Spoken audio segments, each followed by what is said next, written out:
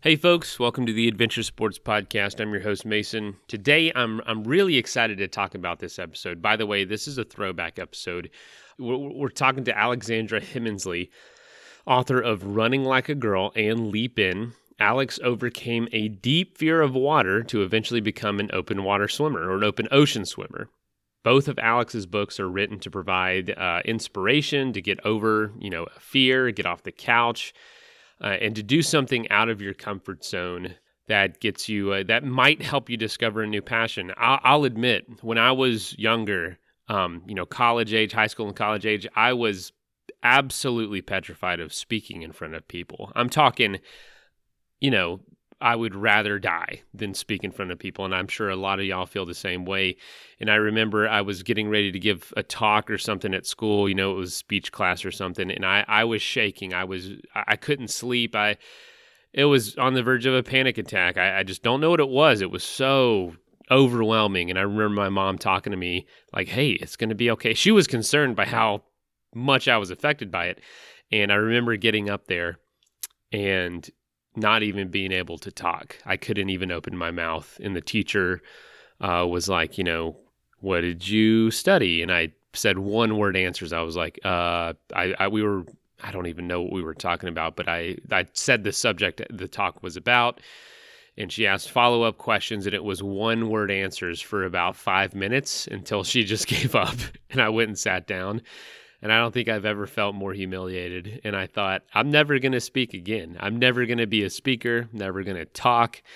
Well, guess what? When you start doing adventures and you do them for causes, people want to hear about them. People ask you to come talk to their group. And that same feeling kept coming up over and over and over. And I would continue just facing it and dealing with it. And eventually it was like, oh my gosh, people laughed at that. People thought that story was really cool. People loved the talk, loved to hear about biking across America, for instance. And the craziest thing began to happen. I began to fall in love with it. And I would say right now, 20 years later, however many years later from that day, actually, no, that was probably closer to 10, 15 years,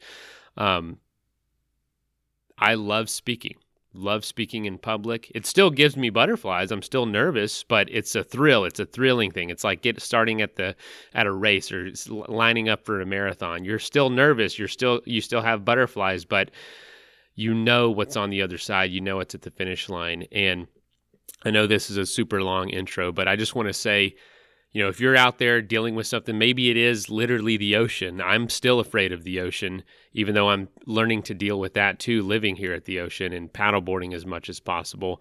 But there might be something, a passion behind that fear or on the other side of that fear if you just keep going. As long as you're not putting yourself in crazy danger, that kind of fear is legitimate. Give it a shot and keep going forward. You never know. I love speaking now. I'm talking right now. You're probably like, okay, Mason, shut up. Let's get on with the show. This is how much I love to talk now. And that was never the case. And I never thought that was going to be the case when I was first learning how. So yeah, just a little bit of encouragement before we jump in. But anyway, let's go ahead and hear from Alexandra.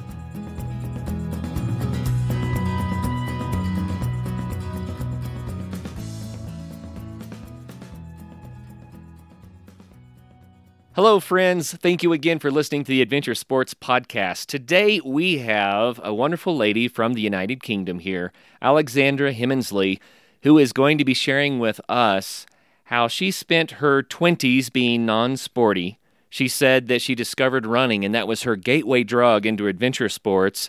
She's written 2 books on her favorite sports, her most recent being on swimming and overcoming huge challenges to learn how to do the swimming events that she does. She grew up in the UK. She was in London for about 10 years and more recently moved to Brighton, where she has found her love living near the coast. And I am excited, Alex, to visit with you today about running and swimming and learning how to do these things a little bit later in life. Yes, yeah, definitely. I was the person that did nothing, and I thought that being sporty was like a gene or something that you were given at birth. I didn't really understand for a really long time that being sporty or just really only necessitated doing some sport. Good The point. penny has finally dropped. Right. Well, with the Olympics going on, I've mentioned this in a recent show as well. We see the giants of the sports. Yeah. And I think it can be intimidating. We think, oh, I can't do that, but no, we can do what we can do, right? In our own way. And Yeah, that's what makes us exactly. sporty. We don't have to be a world champion necessarily.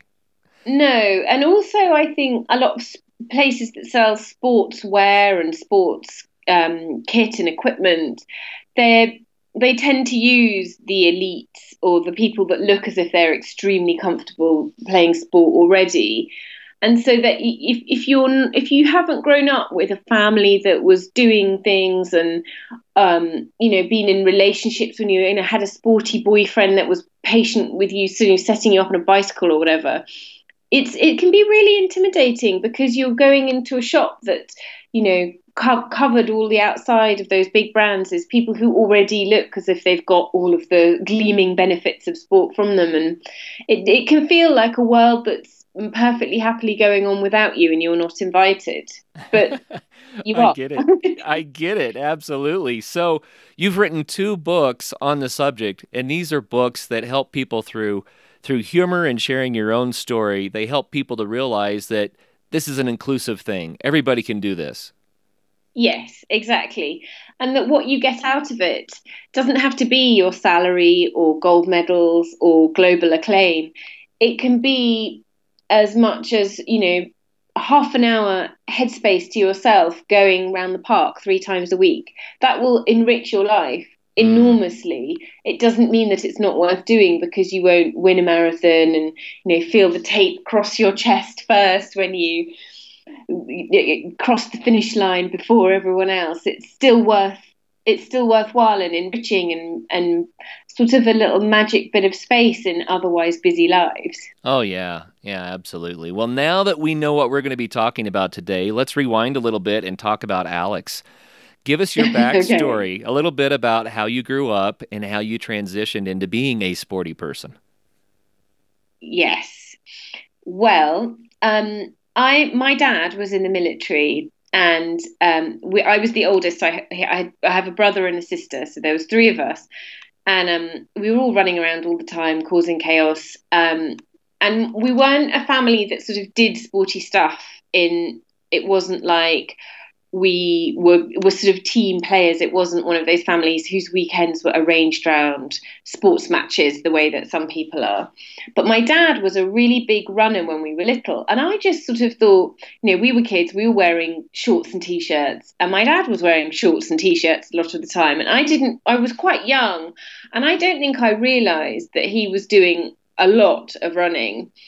And then I grew up, I left home, and my dad's quite a taciturn man. He's quite a kind of, if you were to imagine an Englishman in the army, you would not be far wrong if you just went for a stereotype with my dad. Whereas my mum grew up in the West Indies. She's very Latin, she's very chatty, and so are me and my sister. And so I grew up, I moved to London, I was working in publishing, all of this time passed. And then my sister got married, and she's younger than me, and I was a bit glum. And this was like 10 years ago. And I went to go and stay with my folks in the countryside. And my brother was saying he had got a place, he wanted to do the London Marathon. And I said, oh, I'd love to be able to run. And I can remember it like it was yesterday. My dad was getting a cup from a kitchen cupboard. So his head was sort of slightly in the cupboard, and his voice came back quite magnified. And he said, oh, it's not that you can't run, it's that you don't. And suddenly I felt like, someone had opened a door and there was a whole room in the house that I'd never noticed before or something. And I realised he was right. So I got a place and I did the London Marathon, and I really found myself in running. It was sort of a bit of a lonely time for me, and it taught me so much about self-esteem and grit and positivity and self-reliance and community, because obviously so many marathons are to do with fundraising, It really was one of the most important relationships, I suppose, of my life. And it also taught me a lot more about my dad, who I realised had been, while he had 3 young children, he'd run 15 marathons. Wow. With sort of barely mentioning it. It was just his little escape in a busy life. And then I carried on running. In the end, I did 5 marathons, and I wrote about them in Running Like a Girl, which I wrote particularly because at that point, and it has changed now a lot. I wrote Running Like a Girl in 2012, and it was published in sort of middle of 2013. But at that point, it was a bit of a boys' club running. It was the way that women were sold running was to a weight loss. It was to get a bikini body. And if you wanted to buy a book about running, they were very hardcore narrative endurance stories. It was, kind of day 5 in the desert and my feet were worn away to stumps. Right. And if you just kind of want to get round the park and 5K feels like a really big deal to you, it's just like you would just think, well, what's the point? I'm not going to the desert. Get through the school run at this point is exhausting to me. So obviously this is not a book for me. But obviously it was also quite uncomfortable for a lot of women, for this feeling that running should be to achieve something else, that it wasn't of worth or joyful in itself. Which is absolutely true, but this idea that it was some sort of penance you had to do to look better for everyone else's sake, or to weigh a bit less, or to fit into the running clothes that were available to you. And so I wanted to write a book that was about somebody who was not the woman that looked like she would be photographed on the outside of a sports store, that was, did wobble and jiggle when she ran and didn't understand what half the things in the goodie bag after a marathon were for. And and it turned out I wasn't the only woman like that. And it's sold in 15 different countries now. And it's just, I still hear from people every day who have kind of realised it's not just them that thought that running wasn't, that they weren't invited into the world of running. Oh, yeah. And so the book you're talking about there is Running Like a Girl, correct? Yes. So yeah, it really did. Running changed my life, and Running Like a Girl changed my life. And so consequently, I was very confident that just all you need is a can-do attitude and a little bit of cardiovascular strength, and you'll be fine. So then I'd done all this marathon training at home in Brighton, going up and down the seafront. There's a lovely flat seafront for miles in Brighton, so you can really run and see the horizon for the whole time, and it's absolutely mesmerising. But I'd never gone in the sea, and then I did on the morning of my wedding, and it was absolutely beautiful. It was like a once-in-a-lifetime beautiful, when the sea is all sort of milky and opaque, it's so still. And then I sort of thought, oh, brilliant, I'm just going to get into swimming now. And then got back in. I thought, oh, maybe, I'm sure I could swim when I was little on holiday. I'll do like a 1-day taster course. It'll be fine. And I got in, and the sea was very different the second time. And it was really choppy. And I had a massive panic attack. I just felt completely out of control. Then the next time I went in, we just got back from honeymoon, and my husband's wedding ring just washed off and went away, never to be seen again.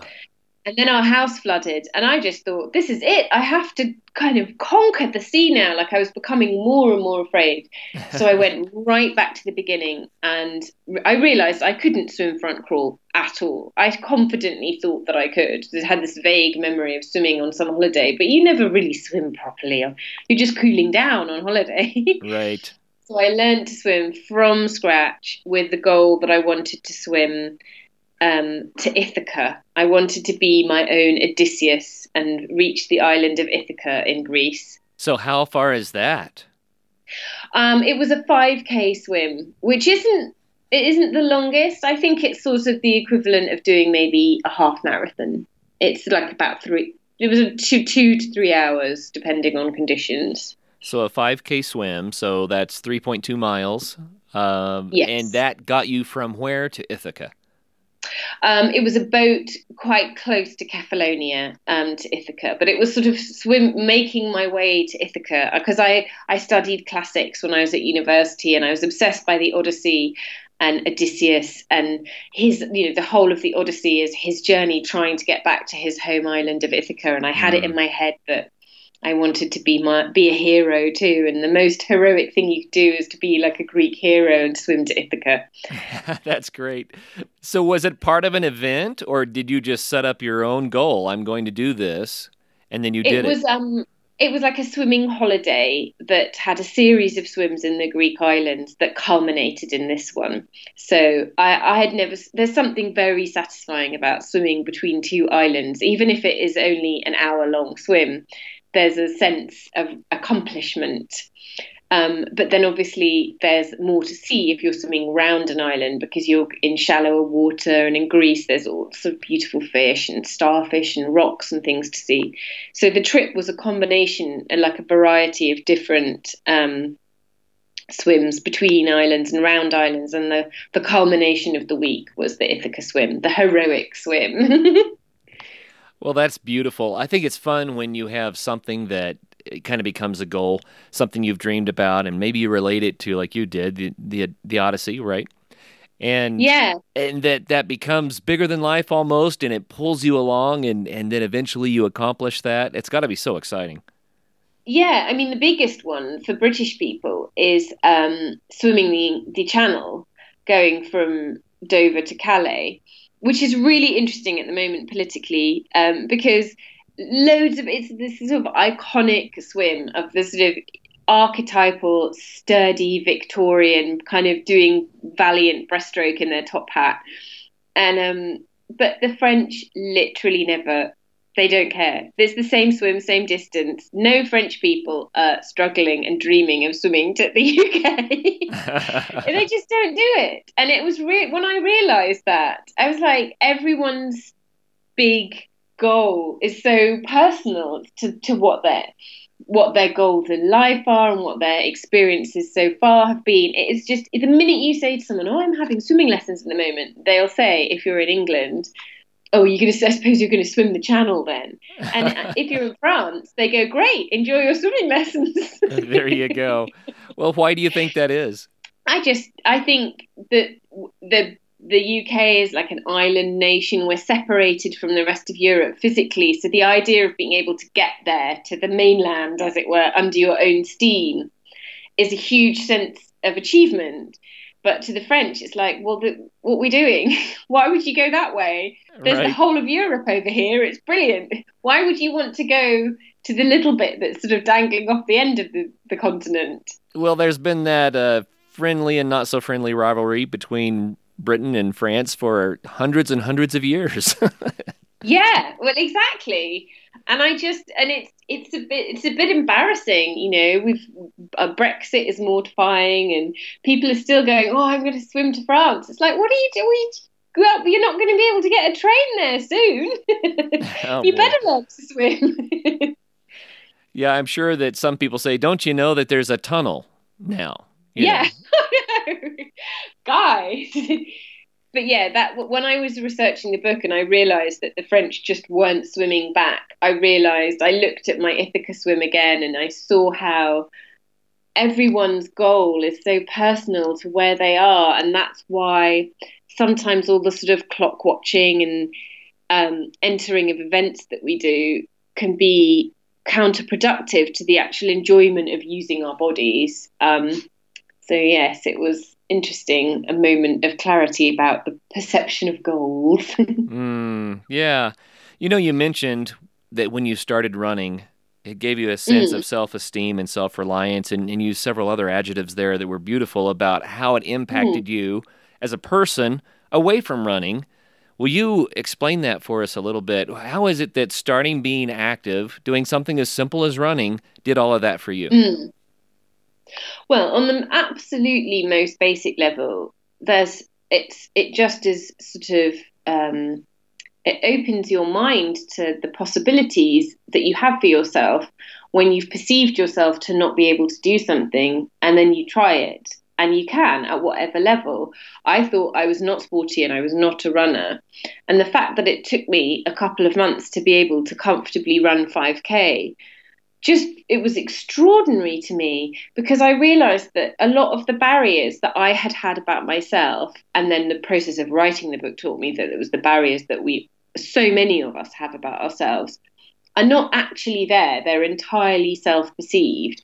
Obviously, some people have, problems with their ankles or gait or cardiovascular issues. But on the whole, the people that aren't running aren't those ones. They're the ones that are saying, I can't because I can't, or I can't because I wouldn't be very good at it. It doesn't matter if you're not very good at it. It matters if you enjoy it. It matters if it enriches your life. And that was the most basic realization, was this understanding that those barriers were self-perceived, absolutely self-perceived. And then there's something really intoxicating about following a marathon training program, because it is quite sort of systematic. It's quite, you do your long runs to improve your distance, and you do some interval training to improve your cardiovascular, and you do some other more basic runs to get used to time on your feet and keep your fitness up. And you do for months on end. Every week you're just a little bit better than you were the week before. And life is not generally that sort of that much of a straight line. Right. It's so random, and you come across so many sort of unexpected bumps in the road, as it were. But with marathon training, obviously you have a week where you've got terrible flu or whatever. But that process, when you take it sensibly over 6 months, is so rewarding to feel your sort of sense of self slowly improve and change. And it taught me a lot about my physical self-esteem, that my legs could take me places. I learned, it was when I just moved to Brighton that I started really, really running.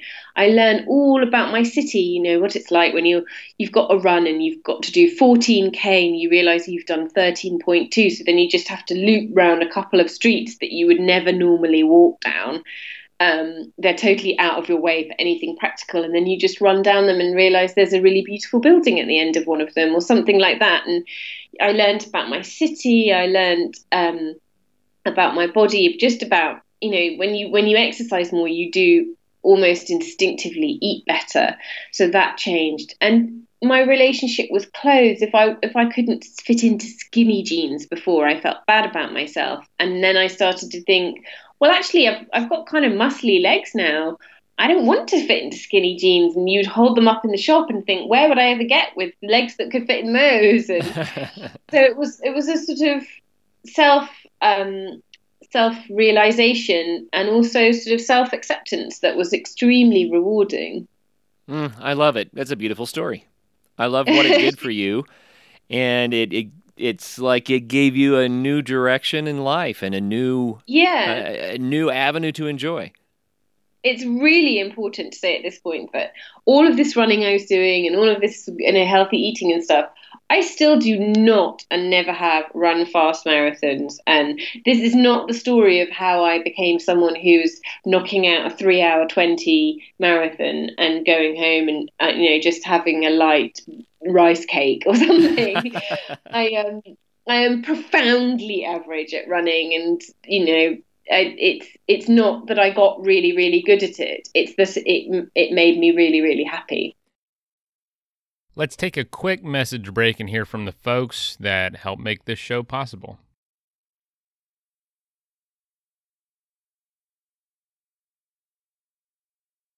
That is plenty of that for now. Let's get back into the episode. What's funny about it is you're kind of saying that you're not doing it to win, but you're winning in a bigger way anyway. Exactly. It's exactly that.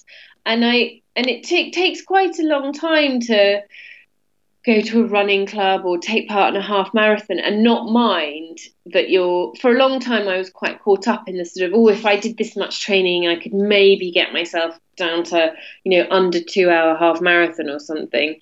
And then I realized that actually the thing that I enjoyed about going on these runs wasn't just looking at my watch and seeing if I could, it's a lot of hours that you spend to shave, 15 minutes off a time or something. Right.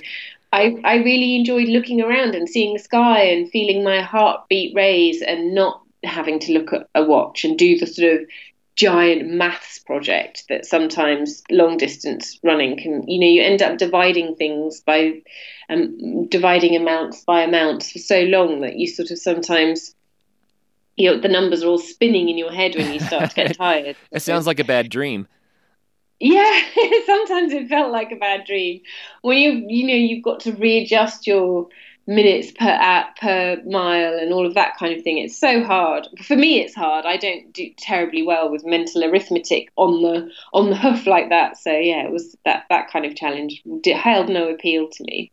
Well, that's neat. And so people can learn more about that with Running Like a Girl. In this Yes. book, you tell your story of discovering to run, right? Now, Yes. tell us a little bit. Is this a how-to guide for other people to learn how to run, or is it more of a memoir about your experiences? It's a little bit of both. It's mostly memoir because I felt like the most effective way to persuade people to run was not to write a book going, you should go for a run, you should run, enjoy running. Right. I thought actually I don't need to persuade people who don't want to go for a run. What I need to do is to show the people who were like me that felt like they wanted to go for a run but probably couldn't, that it was doable, and that the most effective way to do that was to tell my story. At the back, I would say probably the last quarter has got the sort of everything you wanted to ask but were too afraid to section.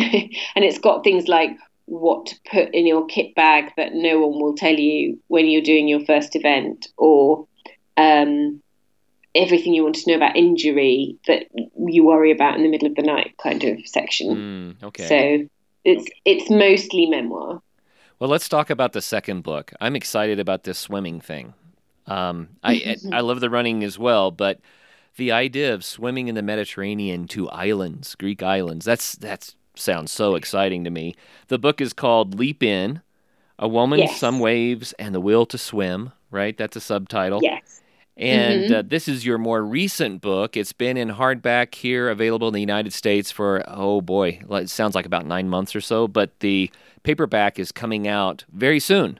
So we should Yes. tell people what Yeah. this is. So what about Leap In? Well, Leap In is sort of the continuation of the story. After I'd written Running Like a Girl, I was writing what turned out to be a terrible book, which is now in the bin, file deleted. It was about boxing and ballet and gender in sport, and I was taking kickboxing lessons and I was doing ballet lessons at the Royal Academy of Ballet in London. And while I was doing this, I was taking swimming lessons because it was really just like a hobby thing.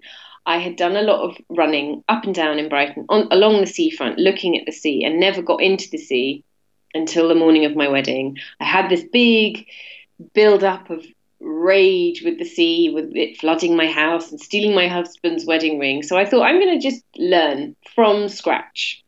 And I took this fantastic course that's down here in Brighton called Pool to Pier, because we have two beautiful piers in Brighton. And so the idea was that you learn to swim in the pool during the winter with a view to be able to swim out to the pier in the summer.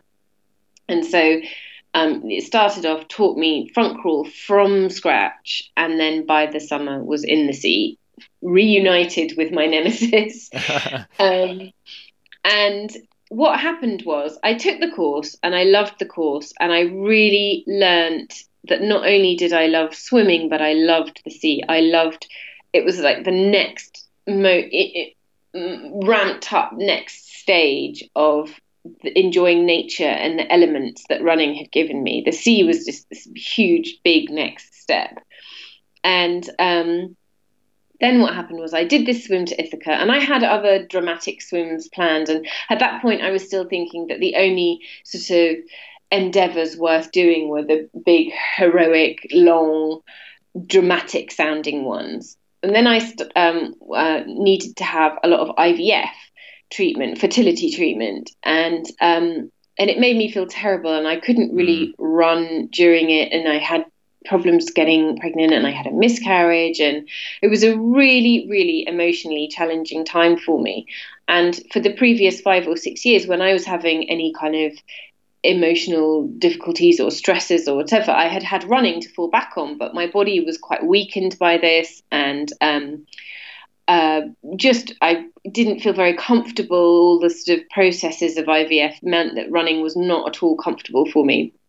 And what happened was that instead of doing bigger, longer, more dramatic swims, I ended up swimming through the winter.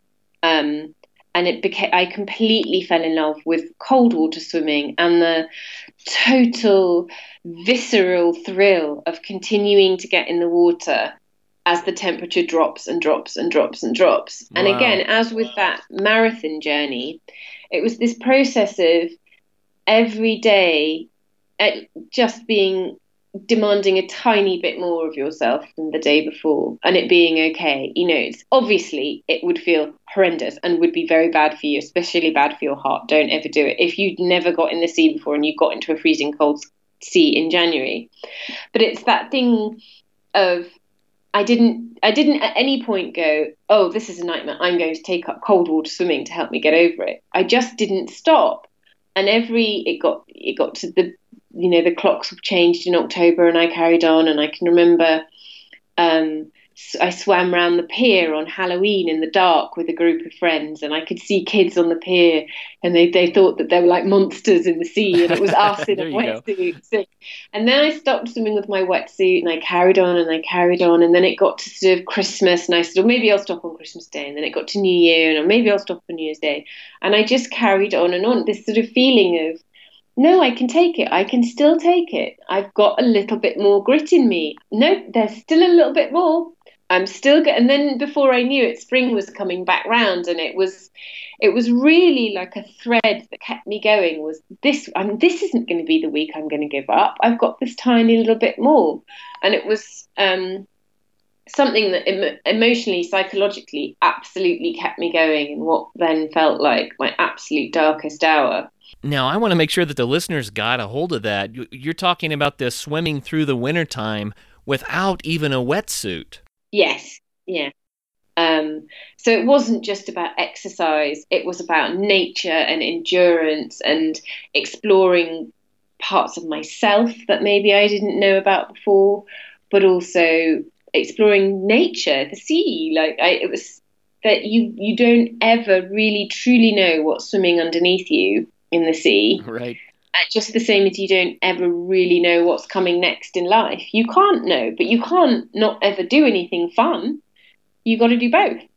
And that's what taught me. Oh, I love it. It's a beautiful story. And the whole idea of, well, I didn't set out to swim around the year, but I just kept going. And next thing you know, I'd done it. The finding out what you're made of. Yeah, it was. It really, really was. And now it's something almost, these days you say you've run a marathon and people practically shrug. Everyone runs all the time. But if you say, oh, no, I swim through the year, people really are surprised. They think it's some sort of self-flagellation. It's like, no, I love it. I couldn't be without it now. And then I did get pregnant, and I have a baby now who's 10 months old.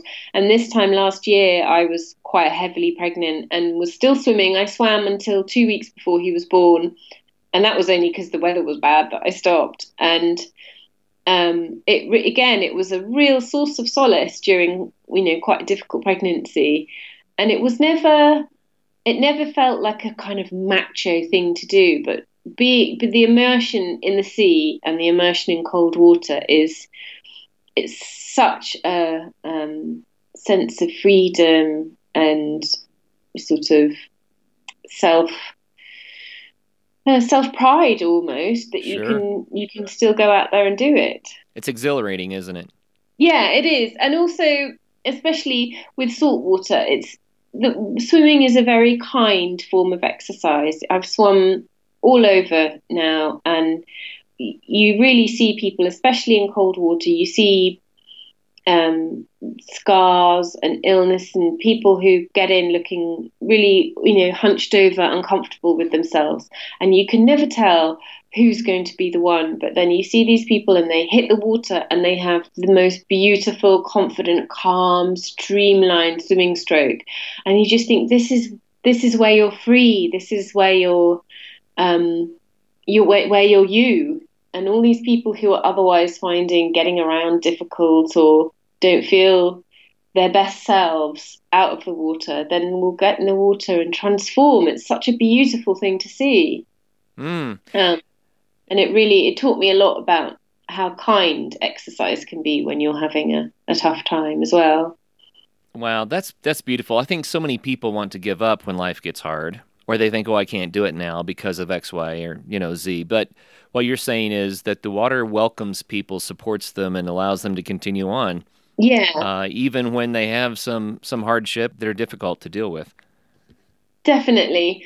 And I think a lot of people don't swim. I think it's especially something that happens with women now because of this idea of, being judged in a swimming costume or getting to the water. And the most important thing I would want people to know about swimming is that if you can, it does fit. I know what they mean. It's awful when you're not used to it and you kind of walking in your bare feet and you can feel your thighs sort of juddering behind you, and it can feel like a marathon in itself getting to the water's edge, whether it's a pool or the sea or wherever.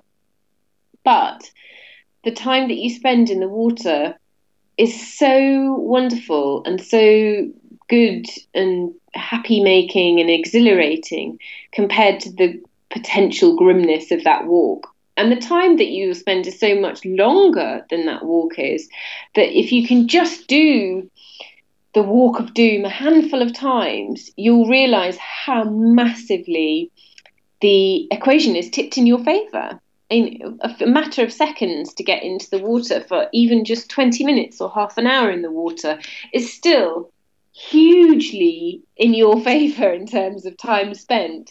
And people put off these things for the fear of the bit that comes first. But once you've done it a handful of times, you realise you don't even notice you're too busy thinking about the swim or the water or what's the tide doing or how many lengths can I fit in while I've got childcare this lunchtime or whatever. And suddenly this world is opened up to you. And also a world of self not love is closed down to you because it ceases to be important. If something you love is just within reach, then the bit that's difficult seems so much more bearable. You were talking about the little something that you overcome to do the big something that you love.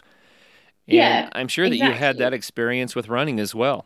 It's a matter of getting yourself up and putting on the gear and making yourself to take the first 2 or 3 steps. Oh, definitely. With every adventure sport or every activity that's worth doing, there are obstacles, things that we have to overcome, right? So that we can get out and do what we love to do.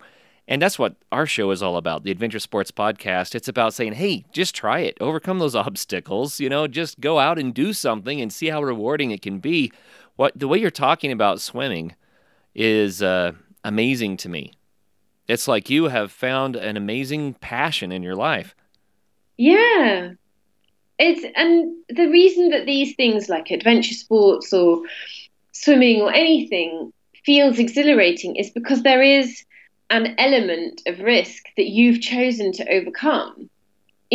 Obviously it's a bigger risk if you jump off the end of a pier and having never swum before. That's a ridiculous risk. But I recently interviewed a really amazing author called Neil Ansell. I don't know if you will have heard of him. He wrote a book that was published about 5 years ago in the UK about how he went and lived in complete isolation for 5 years in a cottage in the middle of the countryside in Wales. And he had no electricity, no water, nothing. And the book that I was speaking to him about was about he went on 5 trips over the course of a year while his health was failing to the West Highlands of Scotland. And I was asking him about risk because, he takes really big risks. He fell down like a ravine head first, and his hearing was failing, so he was much less aware of his surroundings, but he was still wanted to hear several of his favorite bird calls for the last time.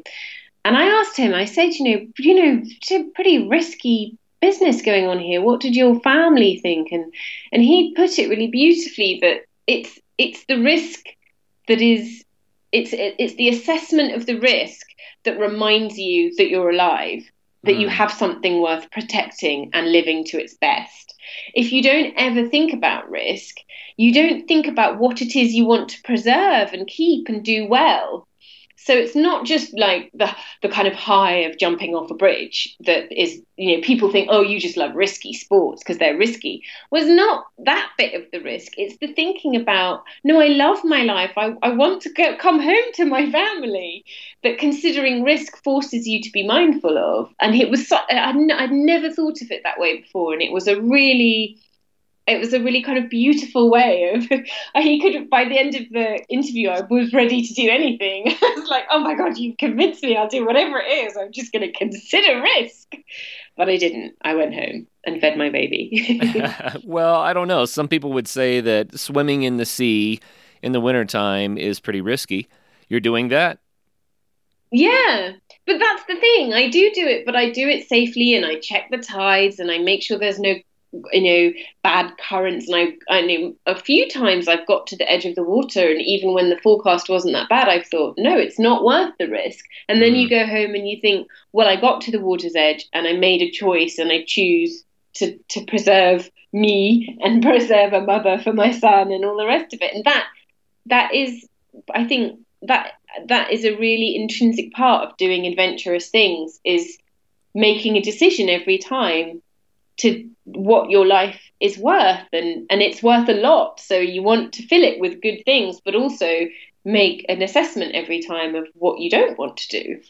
Oh yeah, absolutely. I think you don't always think about the times that you think absolutely not to something, because then you do something else. But yeah, it's very valuable in reminding you of yourself, what value you hold. You mentioned that at the end of Running Like a Girl, you had a section on, all the answers to the questions that people don't even know that they need to ask, or maybe they're afraid to ask. Let's do the same thing for swimming a little bit. So what are the risks that you encounter when you're going out cold water swimming? Let's just go there. Well, it's what it does is it constricts the blood vessels quite quickly. That's what is good in some ways. That's why you see pictures of Olympians standing in their bath full of ice cubes, is that promotes recovery. But they generally just put their legs in. Obviously, when you're in water, your vital organs are in the water too, so it can put pressure on the heart. I mean, there are obviously sort of common sense things to be considered, like don't go into a river where there's an obvious tree trunk that you could impale yourself on, and keep an eye on tides, and make sure that you're not going for a swim somewhere that you're not going to be able to get back out of, and that sort of stuff. But the primary thing with cold water swimming is it's the effect on your heart that the cold water has. And then also with, because obviously the equation is simple. You're either going to warm the water up or the water's going to cool you down. And you are a lot smaller than the sea. Not much of a chance there. In the bath, you stand a chance, but in the sea, you don't. And also, if you are suffering from hypothermia, unfairly, I think, one of the first symptoms is that you feel incredibly warm. It's sort of your body kind of shutting down as you go, no, actually, I'm starting to feel okay. So you have to build up an awareness of how much time you can spend in the water. You should never go in November and try and swim for an hour and see if you can do it. You should try and swim for 8 minutes and see if you can do it, and then the next time try and do 10 minutes and build up, because it is really, really different. But that's what's good about it, is that it's understood that the reason it is good for our immune systems is that it gives a mild stressor, is the term that they use. It gives your immune system a mild stressor frequently. So it's effectively keeping your immune system on its toes. It's reminding it to keep working. Rather than, just lying on the sofa, your immune system just kind of goes to sleep. You can see why. It's not busy. Whereas if you just give it a nudge a few times a week, it's mindful to do more for you.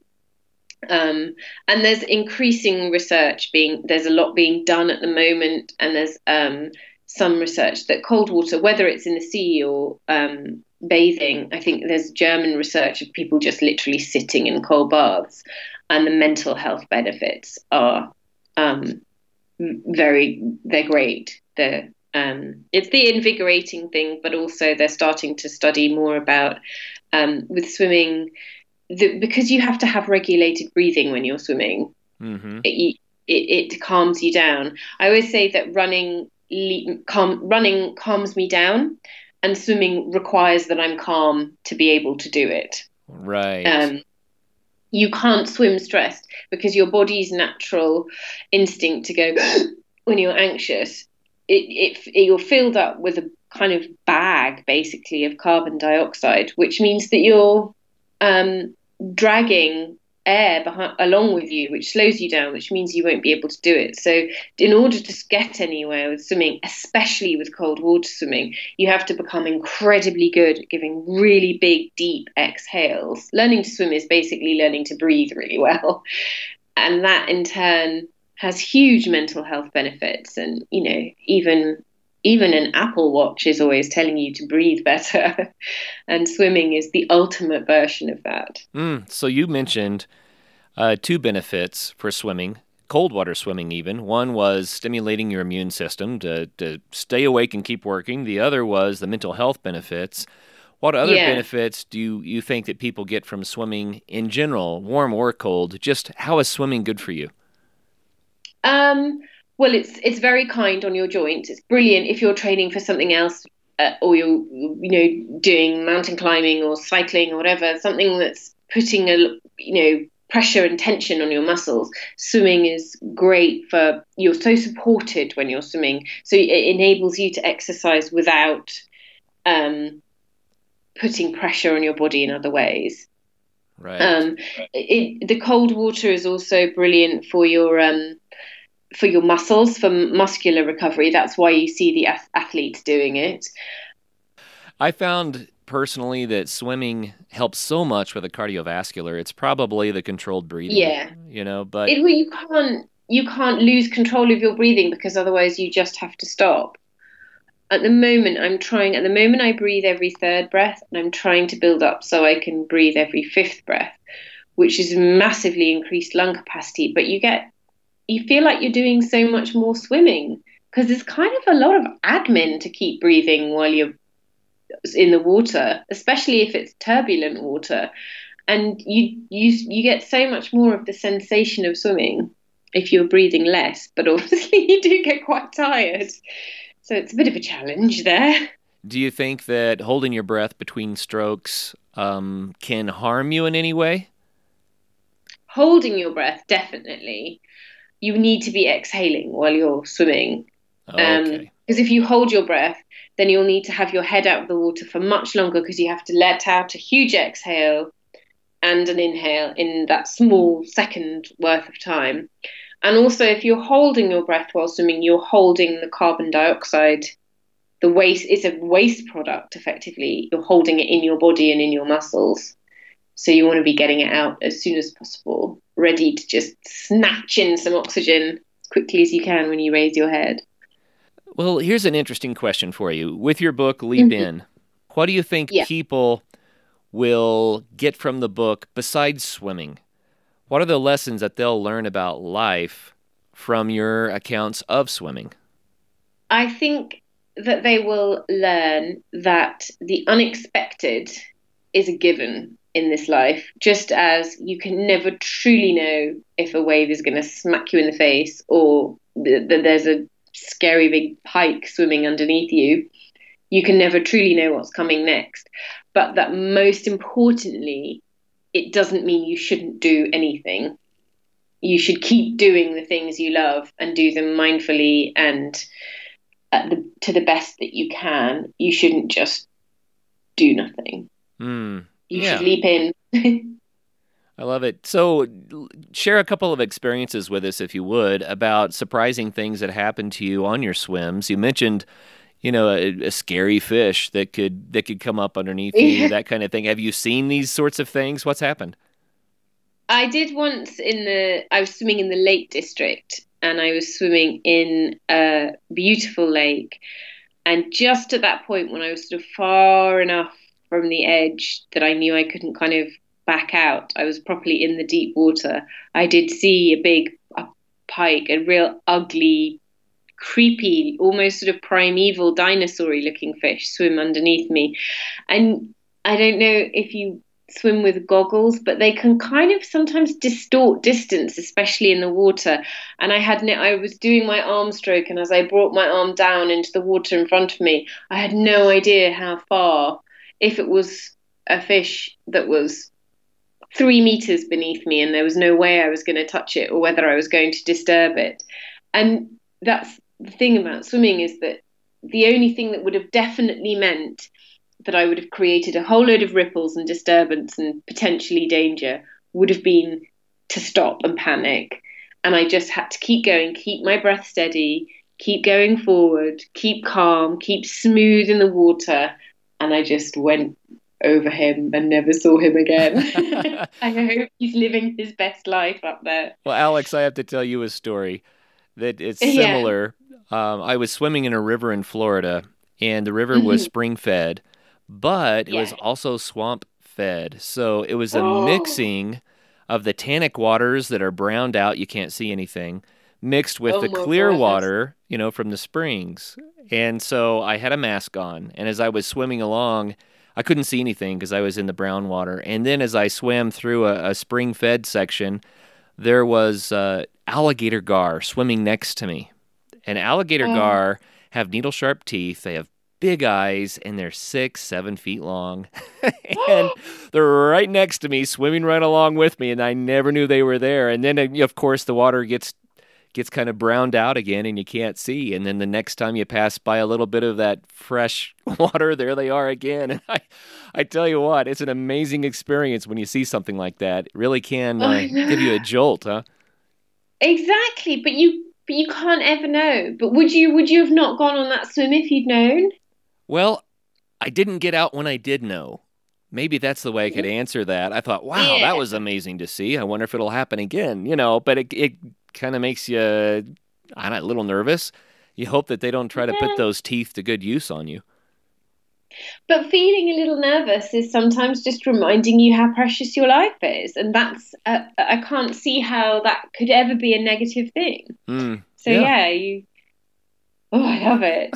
I had the worst time on the swim to Ithaca. I had a crazy experience. There was no kind of monster in the water, but we were swimming, and there's really strong currents in that bit of water, and I could see the island that we were aiming for, and we were passing the side of a tiny island, big enough to have a shepherd's hut and not much more on it. So I knew that at some point we would see the underside beneath the water of the island, and we're swimming along, and we were in sort of 4 of us in formation, and I could feel that the currents were getting stronger and stronger, and then I saw the sort of slope of the bottom part of the island appear beneath me. And I was swimming and swimming and swimming, and then I realized that the water, that what I could see, my view beneath me, was just completely static. It was like I was in a training pool. The current was so strong, and I was swimming at my hardest. I was the fittest I'd been. I'd done 2 years of swimming and lessons, and I was literally going nowhere. It was like an anxiety dream where you're just trying your hardest, and everyone's had kind of a Monday morning like that. And then again, there was nothing to do but keep going, because to stop and panic would have just been to be taken back with the currents and to have the previous 45 minutes worth of swimming gone in minutes. And I just kept going and looking at the others and sort of trying to communicate with them while we were swimming. It was 4 of us together. And eventually, suddenly, the current just sort of shifted, and it felt like the island was just on a travelator, just moving away, because I was swimming the same amount of effort, and suddenly the island just skidded away from me. And it was like it felt like such a physical, visible manifestation of anxiety that you have when, one of those days when no one will call you back and you get splashed by a bus, going through a puddle, and you're getting nowhere and then suddenly it's okay because you just kept going. Oh, there's a good lesson for life right there. Just keep going. Yeah. This too shall pass. And then the rewards come later, right? Yeah. Well, what is it like swimming around the Greek islands in the Mediterranean? Is the water warm? I know it can be very clean and beautiful, but... It's really beautiful, but it is so salty. Oh, really? Like proper, almost like a vendetta level of salt, like your eyes. And we had to kind of put Vaseline all around the edges of all of our swimming costumes and just everywhere that we could, really, because it's abrasive. You can almost feel the crystals in the salt. It's so salty. Wow. So we had like a little dinghy going along beside us that had bottles of mouthwash in it and so much water. It made me really, when you're little and you hear stories about pirates and shipwrecks and stuff, and it made me really understand that sort of panic of being surrounded by water but it not being thirst quenching. Right. You can see how the sea could be a real menace when all you wanted was a glass of water. How did it feel when you finally reached your goal? Oh, it was amazing, and I cried, and it just meant so much to me. I'd been reading those sort of, Homer's stories of Greek gods and goddesses all my life, and actually just to see Ithaca felt really magical to me. The idea that someone could spend 10 years, and in the Odyssey he's literally spending 10 years trying to get home from work. Right. And we've all had a journey like that in our time. And it's an extraordinarily beautiful part of the world, and it was I was there in July, so it was exceptionally sunny and gorgeous. And always in Homer, the Greek always translates as referring to the sea as wine dark, and I can kind of understand why it does almost look like a claret rather than blue. It's so dark sometimes. It's absolutely gorgeous. Oh, it sounds delightful. Wow. Well, this has been so much fun visiting with you about these books and about your pursuit of sports that brought new enthusiasm and meaning to life, and I just think it's wonderful. Let's real quickly talk about these two books. Running Like a Girl is the first book. Second book, Leap In, A Woman, Some Waves, and the Will to Swim. Are both of these available on Amazon, I assume? Yes, yeah. And I think they're both audiobooks as well now too. I know I get a lot of feedback from people who listen to the audio either running or swimming, so yeah. Now, is it recorded in your voice or someone else's? The UK one I recorded of both of them, but I think there is also a US edition, but I don't know if you can get both in the US. I'm not sure. I think I might like your accent better. Yeah, thank you. It would make it fun to listen to. That's very cool. So Leap In, this one is coming out in paperback. You said March 8th. Yes. And we're expecting to air this show on March 5th, so it is just like 3 days away for the listeners. Perfect. Well, Alex, thank you so much for your time today. It's been a delight to hear your stories. I really enjoy your passion for these sports, and thank you also for writing the books so that you can share your story and your passion with others. We appreciate that. Oh, thank you so much for having me and letting me share my stories. Oh, you bet. It's been a joy. Yeah, it's always our pleasure. Our pleasure. So keep swimming, keep running, keep doing the things you love. And for the listeners out there, remember, like I always say, until the next show, make sure that you too get out there, have some fun. Exactly. First of all, thank you so much for listening. It means the world to us that you choose to listen to the show. If you'd like to help us further, you can leave a review on iTunes, share us with your friends, your family. It goes a long way to grow in the show. You can also support us financially through patreon.com/adventuresportspodcast. Link is in the show notes. And also, if you have an idea of who could be a good guest for the show, we're always looking for people to tell their story about the outdoors or adventure. So if you know someone, please reach out. Email us at info@adventuresportspodcast.com. And until then, get out there and have some fun.